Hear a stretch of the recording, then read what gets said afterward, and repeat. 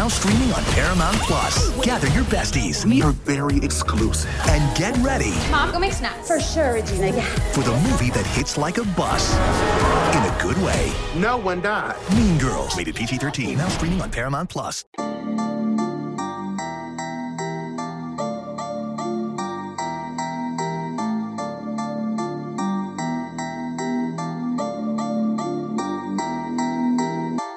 Welcome into the Illini Inquirer podcast, the first we've done for a basketball postgame, and I guess what we could say, at least it's a win, Derek Piper. 78-70, Illinois beats Nicholls State in overtime. Nicholls State scores 16 straight points to force this game in overtime. They actually took the lead with under a minute left, and Illinois narrowly avoids one of the worst losses in program history.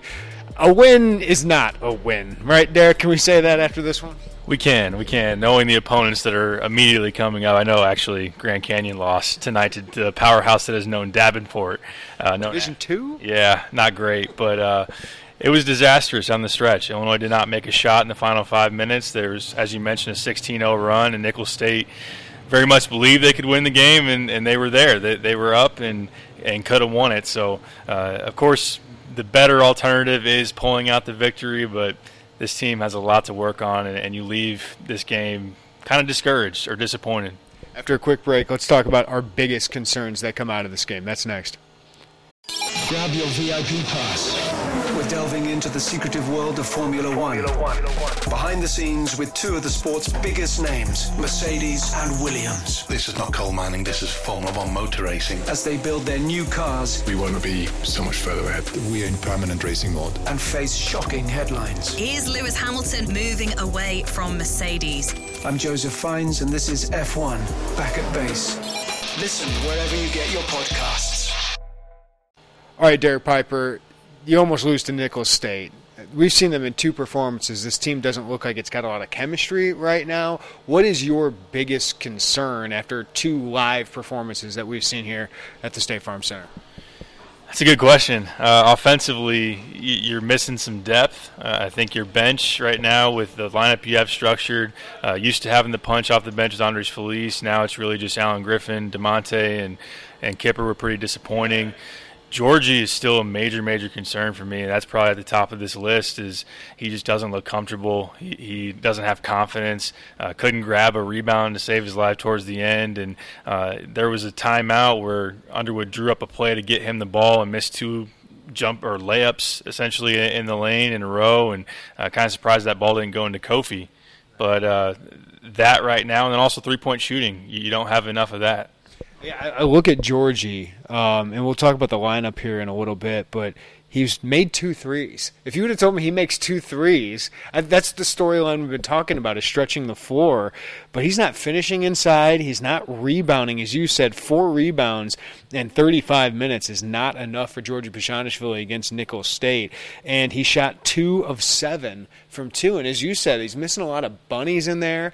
And there were a few times he just got out toughed. Like, this is a kid that usually has some swagger to him. Right now, like, even though he says calm down, like, you can see him trying to stay positive on the court, he looks like he's in his head a little bit and looks, as you said, I think the word is uncomfortable. So how do they fix that, or is that just something he's going to have to work through with Mr. Kofi Cockburn, who's Mr. Double-Double right now in the middle? Yeah, you don't want to change what Kofi's doing. And again, it goes back to last year. There were times where Ayo and Trent were trying to figure it out, and it was really on Trent's plate to adjust. And the thing with Georgie, though, is he's playing more on the perimeter. But I think overall what he's being asked to do is, as you mentioned, got in his head. And even the things that were comfortable for him last year, scoring in the post, it's not there. The touch isn't there. The confidence isn't there. And he just looked sometimes like a deer in headlights when Underwood was screaming at him to just grab the ball. And, it's something he's got to figure out. Some hashtag Nana hands tonight with him a little bit. Just didn't have the toughness we normally see from him. I want to get into some positives here, but Underwood is starting his 5 best players: Georgie, Kofi, Trent, Andres, and Ayo. But they got down 14-2 to Lewis with that first group. Today they scored 6 points in the first 6 minutes of the game. I mean, Andres Feliz was the huge positive of this game, along with Kofi Cockburn. I know Ayo ended up with 21 points, but he had 5 turnovers in this game.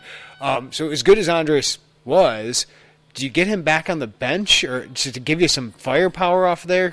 I know DeMonte Williams isn't going to pump people up, but we know at least he'll set the tone defensively, and maybe that group will feel a little better when Ayo and Trent can kind of be the aggressors. I don't know. Do you kind of end that experiment if you're Brad Underwood with that lineup?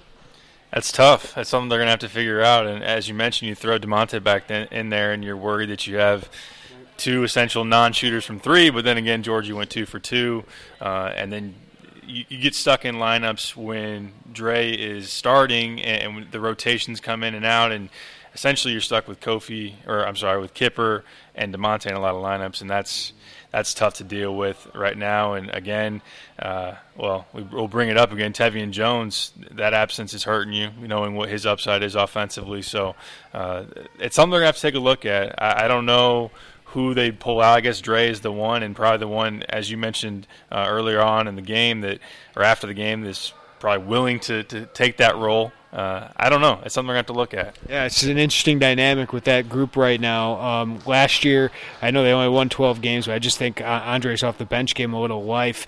When you said it, Kipper and DeMonte don't. I mean, DeMonte does what he does, right? He rebounded, had 3 assists today, but he only had 1 field goal, only shot 1 field goal. Getting him to the free throw line would be nice. Alan Griffin did give a nice boost off the bench, and maybe that's a guy that could be in the starting lineup. But 7 points, 5 rebounds, almost all of that in the first half. He was a plus 11.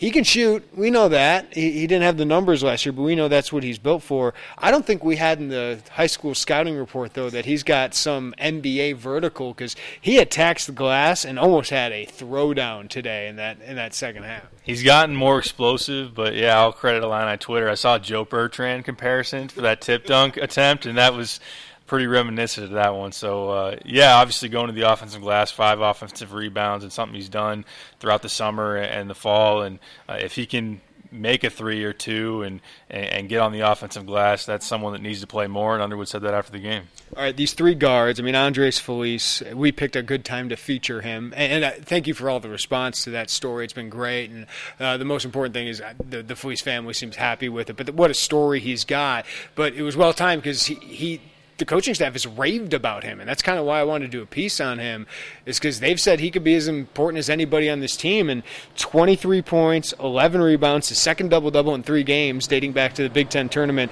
against Northwestern last year. But he willed this team. He's the heart of this team. He's the guy who wanted the ball in his hands more than Ayo. Ayo made some big plays down the stretch. Trent made some big plays. But Andres was the guy I felt comfortable with the ball in his hands. Had to carry you to the finish line, and he's so tough and get to the rim, and the first 7 points for Illinois in overtime. But yeah, he's played the best of anybody really throughout the offseason, and now it's showing in the season, and he's your leader, and he's playing at a really, really high level, and he's going to have to carry this team right now as they're figuring it out offensively, because he's somebody that can create his own shot and do a lot of different things. Ayo Dosunmu, 21 points, 7 rebounds. You like those numbers, but the 5 turnovers. Any concern at all with that, especially after a Lewis exhibition that wasn't very good for him? I don't have a lot of concerns with Ayo. Overall, no. It's not good enough. I think that's the one thing that you take away from it, is he's got to play better and gets himself into some trouble off the dribble and either gets up in the air or just doesn't make the right decision kicking it back out. But overall, I think you trust in Ayo. He's proven that he's obviously a high-level player, but you need better from him, especially, again, going on the road, and you're going to play a ranked team on Sunday. Trent Frazier couldn't buy a bucket, literally 0 for 9 from the field, 0 for 6 from 3. Ayo did give him some really good looks on some of his drives. Did make some big free throws, though. Had the Tony Adams interception to kind of seal the game, and also had a big play on defense to force the travel late. He's doing some little things, right? Like, I kind of like, even though that was a bad offensive performance by him, he's done some nice things, and he didn't turn the ball over very much, unlike all these other guards. Yeah, he's had it all going for him leading into this game, and he just missed shots. But he's still doing the veteran-type plays, the little things, the passes, and being in the right place defensively. He took 3 charges. You mentioned that last possession for Nicholls State. He gets to travel. He's doing a lot of things that you want out of a veteran point guard. Of course, you got to be able to knock some down. He was 0 for 9, and similar to Io, we talked about it after Lewis. Trent's probably not going to have another game like that the rest of the season.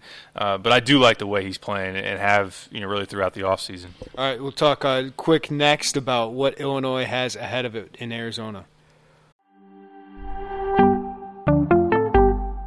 Greetings, Fantasy Warriors. I'm Heath Cummings, your guide to fantasy dominance on FFT Dynasty. Join me this offseason where mock drafts become epic showdowns and every pick shapes your legacy. If I was Adam, with the team that he's built, Will Levis makes so much more sense. And that's not all. We're peeling back the curtain on the future with our exclusive 2024 NFL Draft Prospect Profiles. Uncover hidden gems that'll elevate your roster to legendary status. Puka Nacua. After Cooper Kupp, we really have no idea who's going to get the targets. Keaton Mitchell of East Carolina, explosive speed is ridiculous. This isn't just a podcast, it's a playbook for champions. Subscribe to FFT Dynasty now, and together, we'll conquer the fantasy football frontier. Your dynasty journey starts here. All right, Derek Piper. Well, Grand Canyon apparently isn't very good. They've averaged, I think, 23 wins over the last 4 years with Dan Marley. Now, they play in the WAC, which isn't very good. There's no Finky boys there anymore. But what are you going to see when you're there at Grand Canyon on Friday night, which is supposed to be one of the best, home court atmospheres with that crazy student section? Yeah, you said it right there. You're going to see a very hostile environment. It's going to be sold out. It's going to be a purple out. Grand Canyon had returned their top 2 scorers from last year, a really good guard and Carlos Johnson. Going to have to watch whatever film is available of that Davenport game because that's not impressive by any means, losing that one. But you're going on the road. You're not executing very well offensively, being Illinois, and you can't clearly take anything for granted because Nicholls State last year was around the 300s, and in the last couple of years under Marley, they've been about 125 to 150, so a much more quality opponent. And then Arizona Wildcats. I mean, you could still end up 3-0 with a monster victory. I mean, that's the importance of just a win tonight. What do you expect against the Wildcats in just a huge, huge first week game? Yeah, it's your best chance for a quality win in the non-conference. Maybe catching them potentially at the right time is when you just look at Arizona because they are relying on freshmen who are trying to get used to this level. But Nico Mannion's a McDonald's All-American. Josh Green is also a projected first-round pick next year. Chase Jeter was also a high-level recruit that was at Duke and transferred to Arizona. So they have high-level talent. It'll be interesting to see how they play on Wednesday night in their opener. But you're going to be challenged big time. That's this talent of top level guys you're going to face really outside of the Big Ten, obviously, but and then on the road too. So this team has a lot to figure out until then. I think the biggest thing I want to see is Georgie get some confidence because I think Kofi, what you've seen is, boy, he's living up to the hype. Double-double, I think it's not ridiculous to think he can do that. He's an elite rebounder and a physical presence. Maybe they need to get him the ball more. I still think these 3 guards are really, really good. But we had Georgie partly number 2 on our most important, the impact rankings, because they need him to be good, right? Like if they're going to make the run that they think they're going to make this year, they need Georgie to be effective in a different kind of role. Yeah, it's gonna be interesting with the adjustments they make, whether they got to get him going early on the block and put Kobe the free throw line. At least Kobe showed against Lewis that he can hit that free throw line jumper and also dump it down the high-low.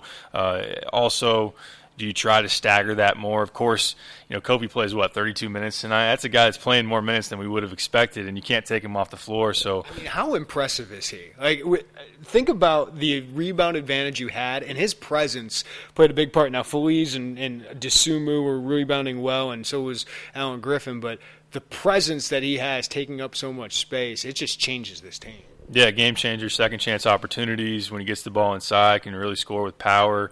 Defensively, as you mentioned, if he's not getting his hand on the shot, he's definitely affecting it a lot of times.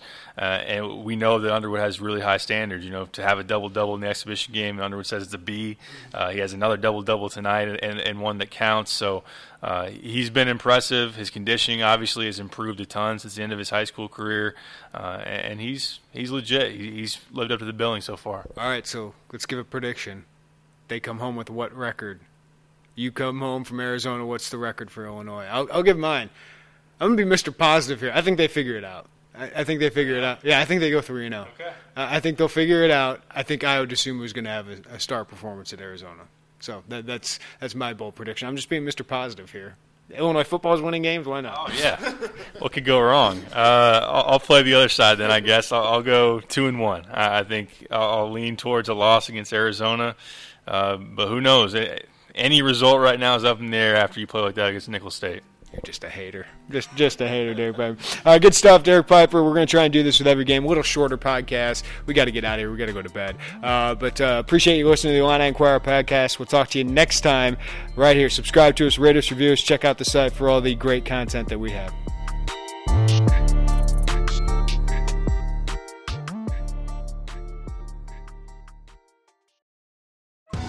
Survivor 46 is here, and so is On Fire, the only official Survivor podcast, and we have a twist this season.